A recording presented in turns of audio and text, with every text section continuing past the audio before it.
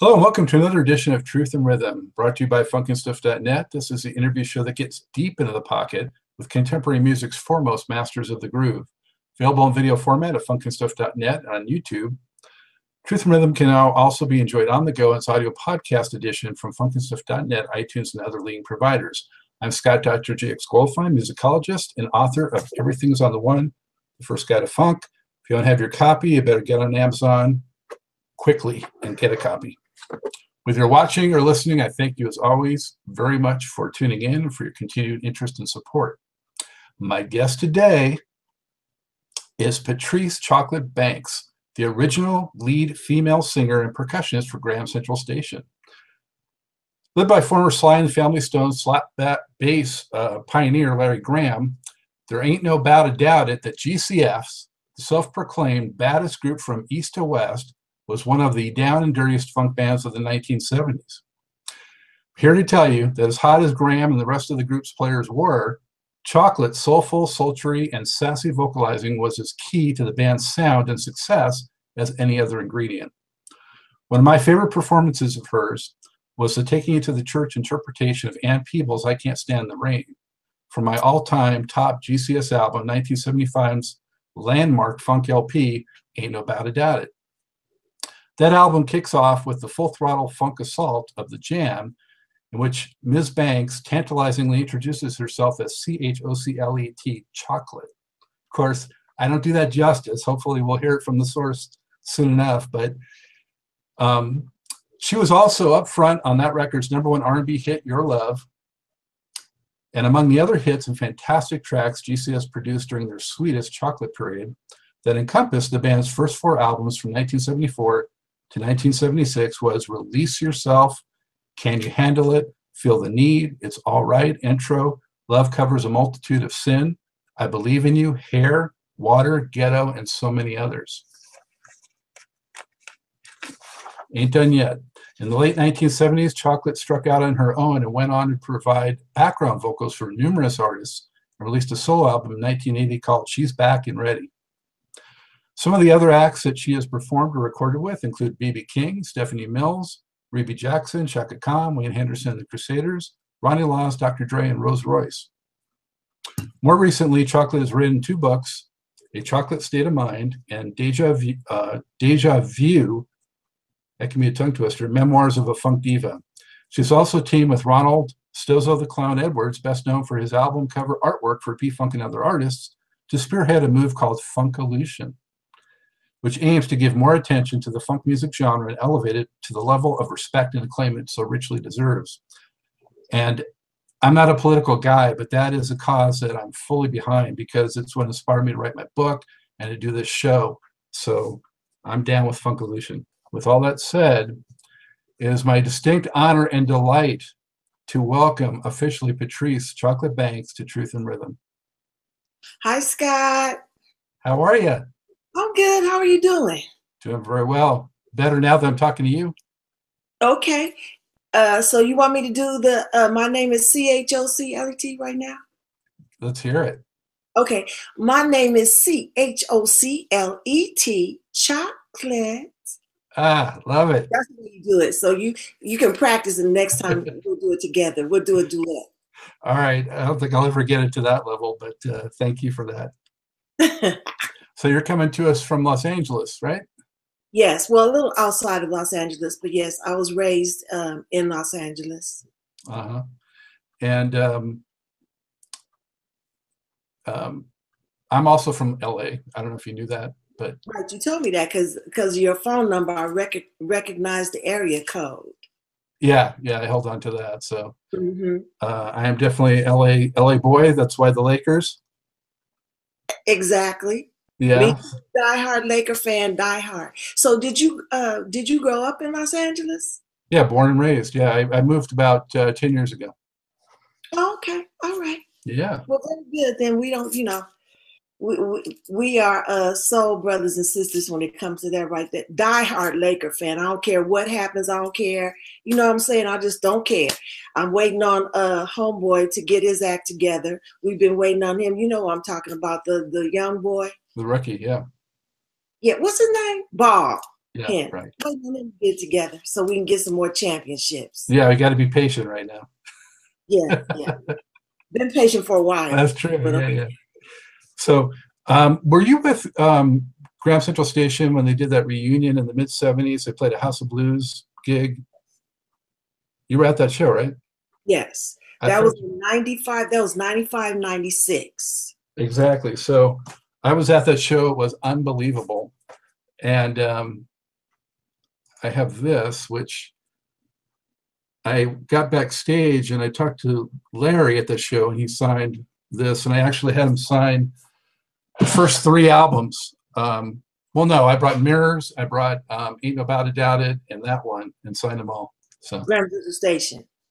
yeah, Those were the best. Well, there was Graham Central Station, Ain't Nobody Doubt It, Mirror, and Release Yourself. You didn't have Release Yourself? I didn't have that with me. No, I took the other 3. Yeah, yeah. So those are the best Graham Central Station albums, Oh, no question about it. We'll get more into that for sure. But in my humble opinion. hey, no argument here. So Patrice, let's jump in with where you grew up, how you got into music, and let's talk about your humble beginnings a little bit. Okay, well, I was born in Texas, a little town called Tyler, Texas, East Texas, and the way I became interested in music was because my father was a Baptist preacher, and so I was in the choir, like the little bitty children's choir and all that.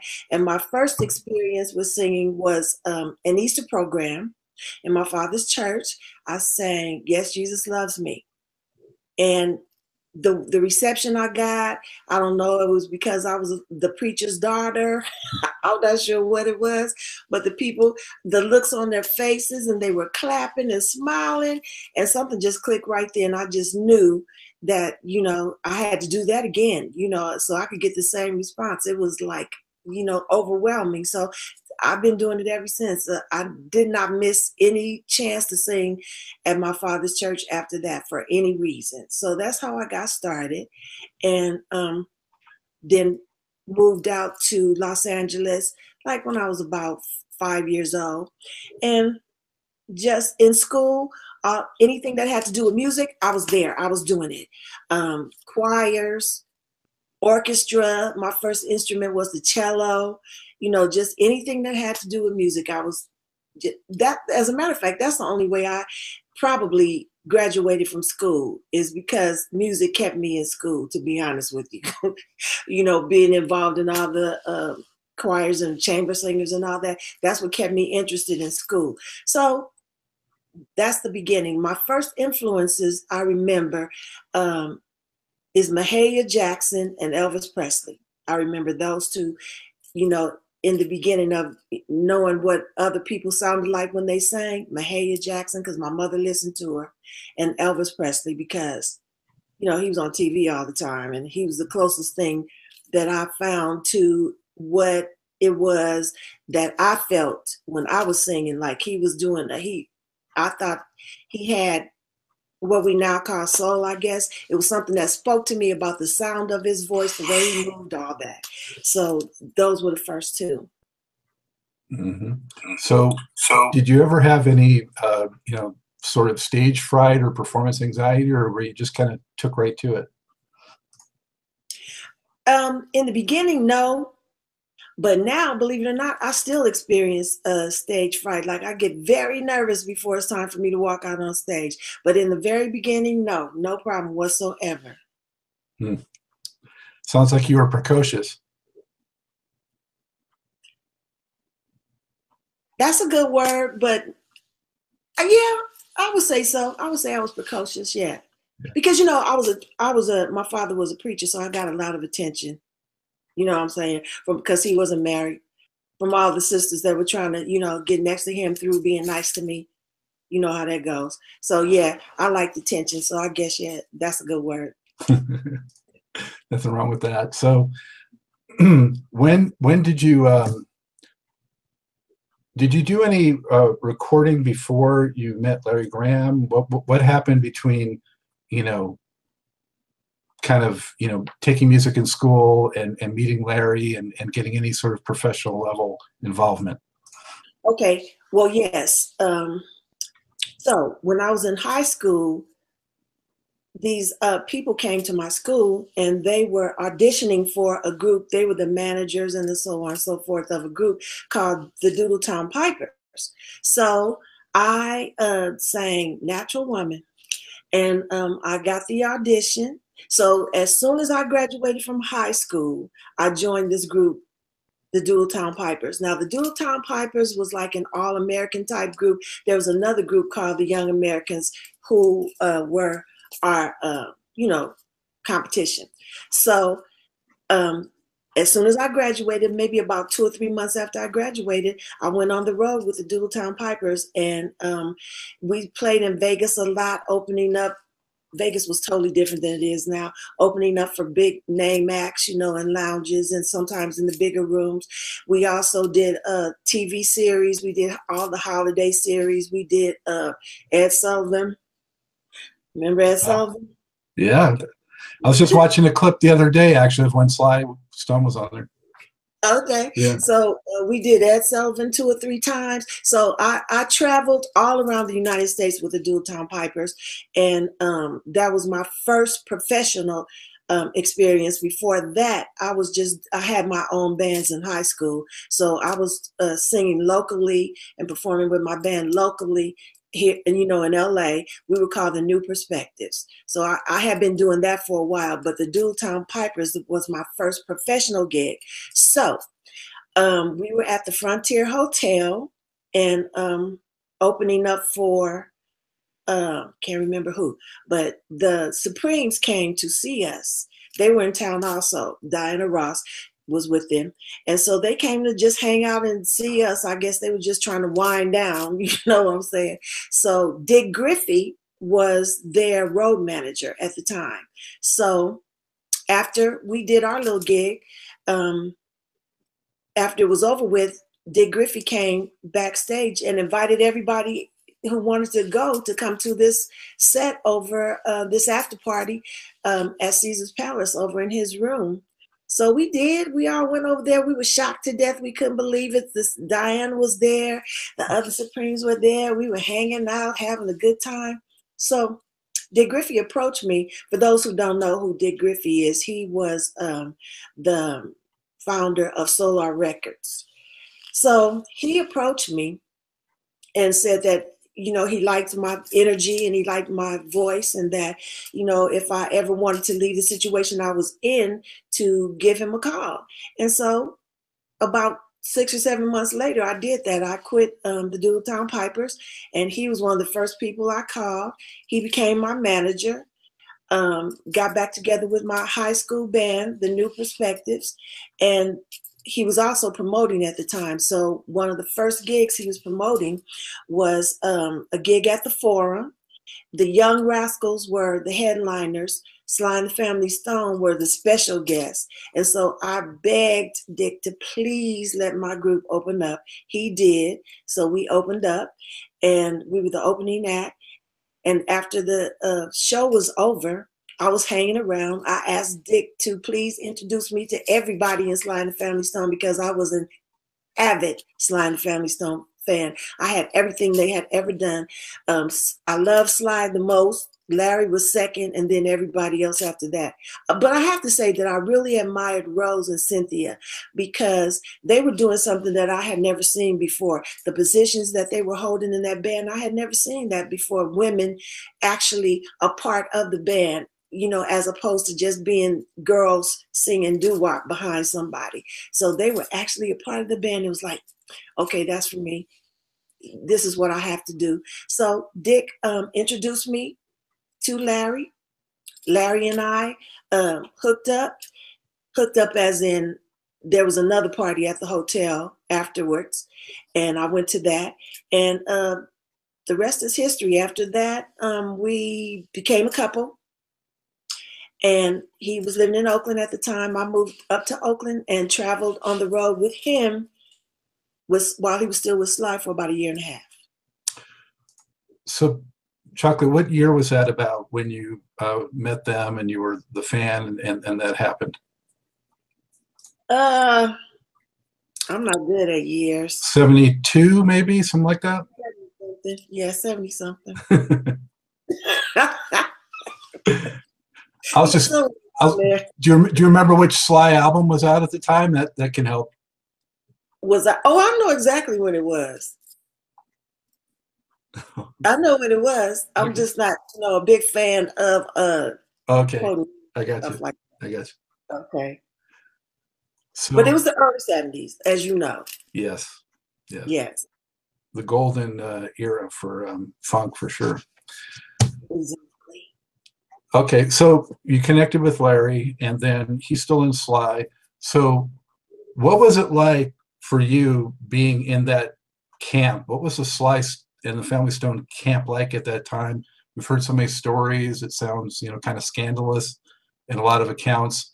What was it like being next to that? I'm gonna tell you one thing, Scott. It was magical. And of course, now that I look back at it, I really know. And the only thing that I really regret is the fact that I did. And I'm a picture taker. I always had my camera with me. Not before the phones. I always had a camera, and so I never did take pictures. Because everything was moving so fast anyway. But that's the thing I regret the most: not having pictures. But it was, first of all, I was very young.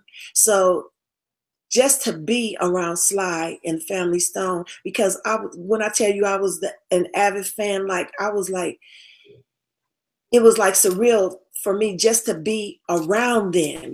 So I was very shy because I was young. I was shy. I was afraid to like really, I didn't want to impose. I didn't want anybody to really I was trying to be invisible is what I was really trying to do, because I just felt so out of my element because I was so young.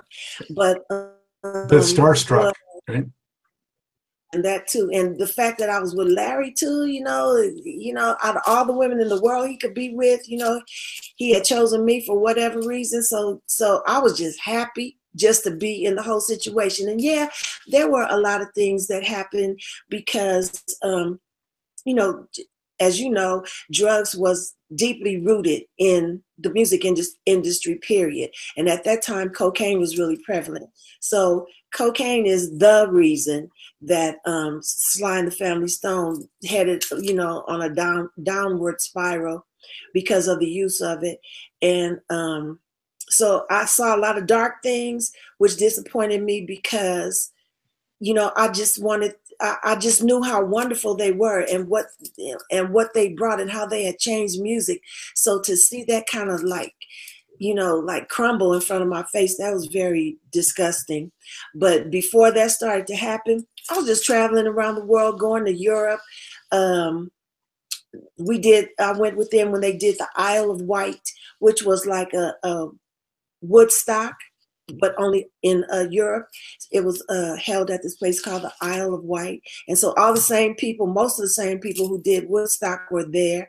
And so one story that I like to tell, which is in my book, but one story I like to tell is Larry and I were backstage watching Jimi Hendrix, and he had on his real tight pants, and he made some move, and his pants split right up his butt. And so he had to come and stand right next to Larry and I.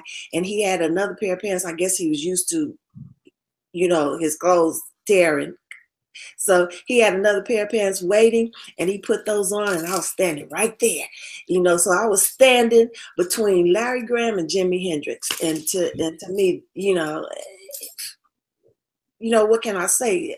Who wouldn't want to be standing between the two of those musicians? So that was like one of my favorite memories I have of all time.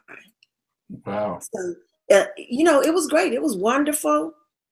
And I'm not going into a lot of detail, I know, because it's like too much stuff. But in my book, Deja Vu, Memoirs of a Funk Diva, I go into more explanation about, I tell stories about things that happened, you know, while I was traveling with Sly and the Family Stone. But one thing about them that I can say, no matter what happened, it was always a family environment. You know, they really genuinely cared for one another, and they looked out for one another.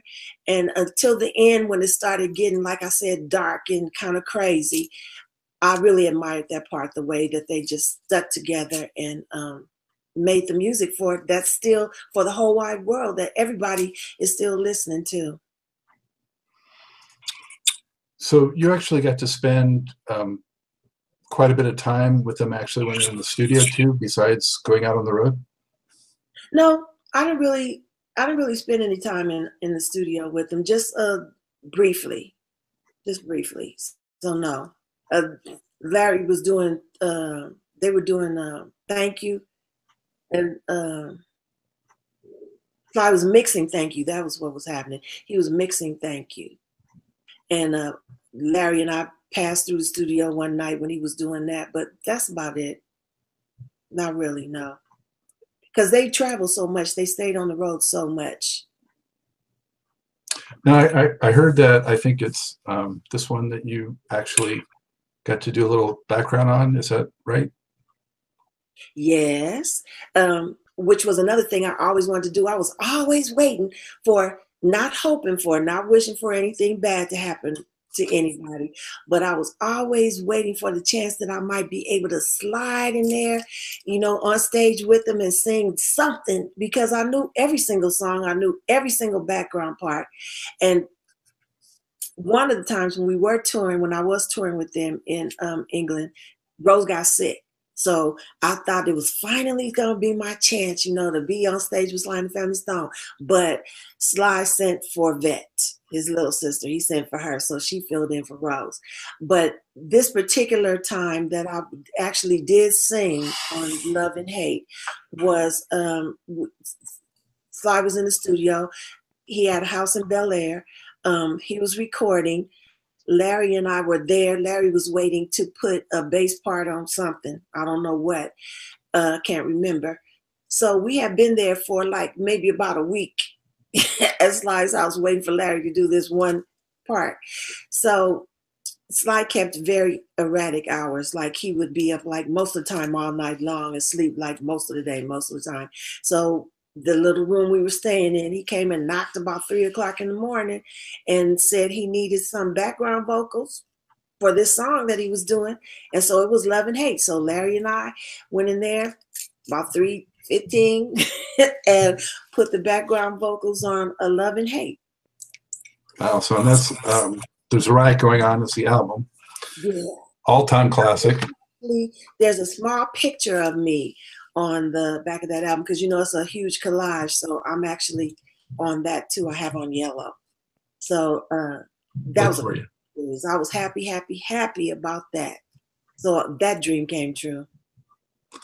So Chuck, other than that, during those few years after, you know, you got with Larry Graham and were part of that scene, did you kind of put your singing on hold, or were you doing anything else besides? Well, yeah, I did kind of. When Larry was still on the road, he was producing a group. We had put together a group, and it was called Hot Chocolate. So when he would come home off the road, we would practice. So Hot Chocolate consisted of most of the original members of Graham Central Station. So when Larry quit Sly and the Family Stone, he joined Hot Chocolate, and Hot Chocolate became Graham Central Station. So what do you remember about that split when Larry finally decided he'd had enough and he left? What happened? That's in my book. The whole story is in my book. But it was a scary time, because Larry really felt like, at the point that he left, he really felt like he was escaping Sly and the Family Stone. He felt like his life was in danger. So there was a gig in LA that day at the Sports Arena Coliseum, one of those two. And after the gig was over, he had heard rumors about, there was a possibility that, he might get hurt. So we escaped. We like jumped in the car and didn't even go to the airport and fly back to Oakland. We drove back to Oakland because he didn't even want to catch the airplane. So we drove back to Oakland, and that's how it ended. It was really scary. It was ugly. Was it mostly money, business issues, or personality issues, or creative differences? Or it was drugs. Cocaine had a way of making people paranoid, making people delusional, and just making a situation evil. So that's what it was. It was all because of drugs. Sly was, paranoid. He was believing stuff that wasn't true about Larry, and so he was really like kind of out to get him, and had henchmen, working with him, kind of out to get him. So it was mostly drugs is what it was, because there was no foundation for any of the actions that they were taking toward Larry. There was no foundation for it. Nothing valid, let me put it that way. Well, that may have been, like a lemon situation, but it was some sweet lemonade came out of it with Graham Central Station. So isn't that funny the way that works? Absolutely. It absolutely was. Because, if that hadn't happened, I don't know if Larry would have ever left. So yeah, he was like really forced to find a way to, because also at the end there were a lot of lawsuits because a lot of the gigs were like canceled because Sly wouldn't come out the bathroom. He'd be holed up in the bathroom with his buddies and stuff with the drugs. And so when the promoters and the companies and stuff would sue, they would sue everybody, not just Sly, but everybody. So the financial situation was bleak. So at that time, Larry really needed to do something about, making a living. And how and when did you get the chocolate nickname? Well, when Graham Central Station started, we decided that, and I'm not quite sure how this decision came about, but we just decided that everybody needed a nickname. So everybody had one. Willie Wild, Herschel Happiness, David Dynamite. So Larry always called me Chocolate. I don't know why. It just came out the blue one day. So that stuck for me. Chocolate just stuck for me because Larry came up with that. What was Larry's nickname? Well, he had many nicknames. He was the Funk Father. That was one that really, and he was Brother Graham at one time. So he had many, but Funk Father was the one that kind of we used the most. Mm-hmm. Mm-hmm. So when you got together with this record, the first one, were all these guys part of Hot Chocolate, or did one or two come from somewhere else? Mm-hmm. All of them except Butch. Butch, he was the organ player. He was a friend of mine. We had gone to school together. So Larry decided he wanted to add another keyboard. So I called Butch. So Butch came. But besides Butch and the bass player, they were all original. But the first, I almost forgot though, the very first version of Graham Central Station was with Larry, Herschel, myself, Greg Arico, and Neil Sean. That was the first version. Oh, so Greg was in there. Right. Yeah. That didn't last very long though, because between Larry, Greg, and Neil, that was too much ego at any one time in any given situation. So that didn't last. So then it lasted. But I do have some recordings when we would play locally in Oakland. So I do have like we played in a couple of clubs. One was the Keystone, Berkeley, I believe, and another one. So I do have that down for Prosperity, playing with Neil and Greg. But after that, it's when the Graham Central Station that's on that album cover, that's when we became. It was, I mean, it's not, I don't know if it's fair to call it a debut, really, because Larry had had so much experience with Sly, so in a way, he kind of had a big advantage. But I mean, what a debut! It included "We've Been Waiting So Long," "Hair," "Ghetto," "Tell Me What It Is," "Can You Handle It?" I mean, it's almost like a greatest hits collection, Yeah, and that's my favorite album. That is my favorite one because all those songs we have been playing them, like when Larry left Sly and we started Graham Central Station, which I must say we started it. I'm a co-founding member. Because the group was my group, Hot Chocolate, but he had to start all over again. We did proms, we did a regular set. We were like the band at a club called the Orphanage in San Francisco for a long time. We did private parties. We did all of that, and we did those songs that's on that album. So we had been doing them for a while. So by the time we did the album, it was like, we could do it. You couldn't get the same energy, of course, on the vinyl, but we had been doing those songs for at least a good year before we did the album. What was it like for you guys in the studio? What was the creative process like? Who kind of anyone kind of take the bull by the horns besides Larry, or what was the collaboration like in the studio? Well, yeah, Larry always had a producer, of course, but he always was, I guess, the assistant producer, you want to say, but he really was the producer.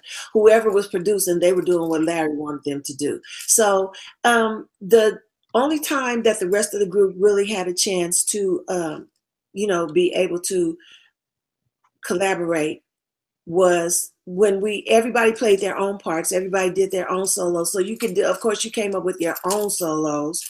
Nobody told you what to play on your solos. I came up with a lot of the lyrics, on a lot of the songs, which I did not get credit for. So did some of the other members of the group. They came up with lyrics for the songs that they did not get credit for. And but as far as actually being in the studio, Larry was the one that actually took that part over and handled that. Was he a real perfectionist with the sounds and the way everything would be? Yes, he definitely was. He definitely was. Because the sounds would be in his head and stuff, and so he would keep by any means necessary until he finally got the sound that he wanted, musically and vocally, because a lot of our vocals, the background vocals and stuff, were like really intricate harmonies and arrangements and stuff. So yeah, he was a perfectionist, which was fine because I love that, because I'm a perfectionist too. So you couldn't rehearse enough for me. And sometimes, unlike today, when you were doing vocals and stuff, and as you're doing harmonies and stuff, you would have to do it over and over and over again till everybody hit the right parts and everybody was in pitch with one another at the same time. So you could be in the studio, trying to get one harmony part for hours. And also the music, they would all come and play at the same time in the studio too, as opposed to playing one instrument at a time and putting it all together. Larry would do that sometimes, but he liked for everybody to be in the studio and everybody playing the songs at the same time. How would you decide when you were going to take the lead vocal versus Larry? How did you make those decisions? Okay, Larry made those decisions. And and he made those decisions based on the fact that, it was Graham Central Station. So he was concerned about making sure that everyone knew it was Graham Central Station and being out in front. So I would get a solo, maybe 2 solos on an album, maybe. And as far as the vocal arrangements goes, as far as the participation of the rest of the group vocally, Larry just basically followed the same structure as Sly did. Everybody would take a turn, so he basically stuck with that structure. So try to keep it a little bit democratic.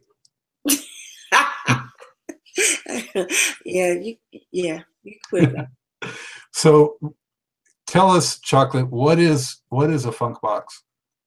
So I think the funk box might have been one of the first drum machines made. Sly used it on some of his stuff too. Um, I think when Larry was still in the group, but he used it heavily after Larry left. So it's a drum machine. It's called a Rhythm King, and it can either be played automatically where the beats could automatically loop, or the buttons had every sound of the percussion and the drums and stuff on it, and the buttons could be played individually, manually, and that's what I did. I just played, I just played the beats and the rhythms with the buttons individually. So you just had a blast with it, right? Yep, I did. And the reason why I was playing it was because I did not want to be just another chick singer. You know what I'm saying? Standing up there singing and playing hitting the tambourine every once in a while. I wanted to be a part of the fabric of the music. So I was like, Larry, I want to play something besides the tambourine. So that's what we came up with. We came up with the funk box. And so, yeah, that was great. That was awesome because I was able to get inside of the music with everybody else. Well, that might have been, whether realized or not, some of that Rose influence, because you kind of admired the way she was part of the band. Exactly. Cynthia. Exactly. That's right. I want to be inside of it, just like Rose and Cynthia were. That's right. So were you happy with the reception that the first record got and that the sales that it had, or did you expect more? Where was your head at? I was not even thinking about that. I was not thinking about the business part whatsoever. I was just living a dream as far as being able to. I never knew that I could possibly get as far as I was as quickly as I did being with this group. So just everything was moving so fast, and it was all I could do as being the only female in the situation. And, back in those days, there weren't very many females in the funk genre. So a lot of times I would be the only female. It would be like we'd be on the road. It'd be like 3 or 4 different groups, right? Ohio Players, Isley Brothers, 3 or 4 different groups.